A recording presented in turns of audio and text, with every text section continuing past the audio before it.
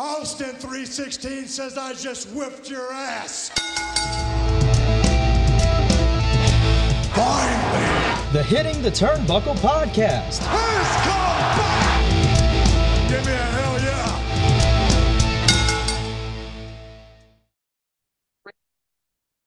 See, told you I'll be back. It's Monday again. Well, I said it was Monday last time on the SmackDown review, and you know what that means. AEW Rampage review. Haven't done a Rampage review in a while, not for the want of not wanting to, but timings and whatever. And felt as if we needed to do one this week because the continuation of the Continental Classic was on Rampage. So I thought it would be a good one to get in. Obviously, there was also an international championship defense from our good friend, Mr. Orange Cassidy, and that's how Rampage started. Orange Cassidy versus Angelico for the International Championship. And they are a nice little open here. The crowd always love Orange Cassidy, and Angelico is a really good wrestler as well. So it's a really good start. Danhausen gets involved as well. So does Serpentico. Danhausen hits him with the wiener punch. But Cassidy got a victory roll and an orange punch on Angelico for a 1-2-3. Perfectly acceptable match here.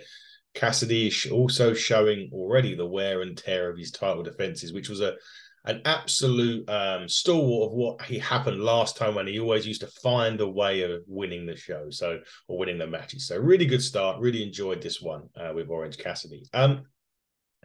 Second one here is Abaddon versus Trish Adora. Abaddon's getting a really interesting run at the moment with Julia Hart. We're going to be talking about more so on Collision and Dynamite about this, and it's a really interesting one. Abaddon's had a really good run recently. She's been there for ages, not really seemed to get the maybe attention that she deserves, but right now she is. She absolutely demolished Trish Adora here. The Black Dahlia, I think, is her finisher. It's a really good basement DDT with the leg draped over the head. Really finishes it. And interestingly enough, I mentioned Julia Hart. The lights went out. The lights come back on. Julia Hart was there. She gives Abaddon her TBS championship before the lights go out and she disappears. I'm really interested with this because, again, the character-wise, they're different, but they're similar in a mysterious sort of, supernatural way. Abaddon's got that makeup on it. It makes it look like a zombie.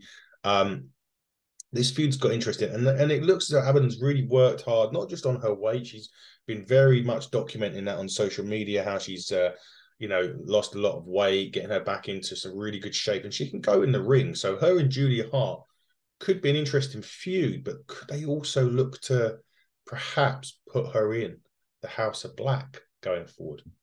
Be interesting, but it should be a good feud, this one. Looking forward to seeing where that goes.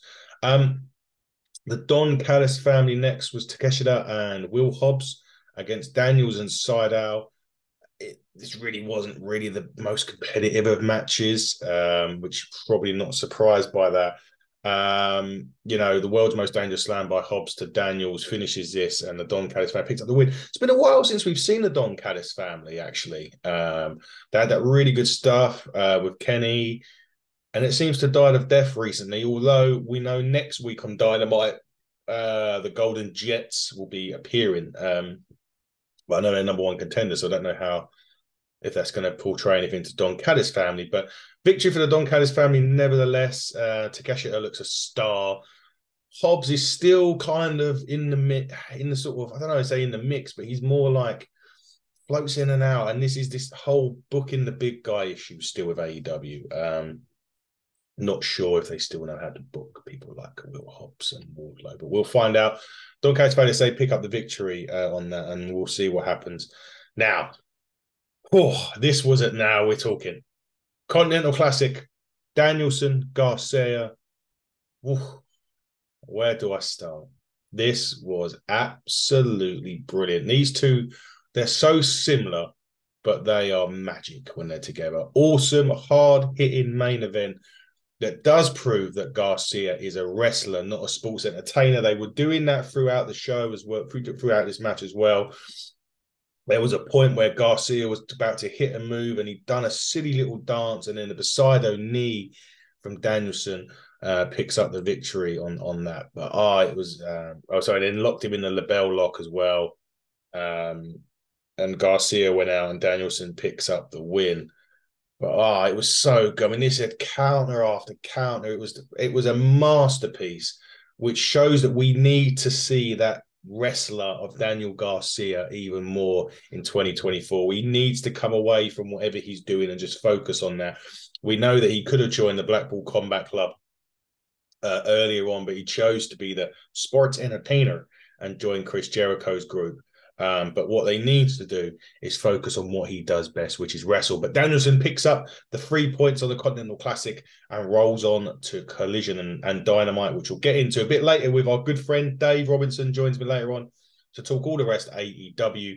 We'll be back with those. Eric Bischoff joins us this week. Hit us on the socials on HTT Buckle, hitting the Turnbuckle podcast and all other social media outlets. And until next time, everybody, buckle down, stay safe.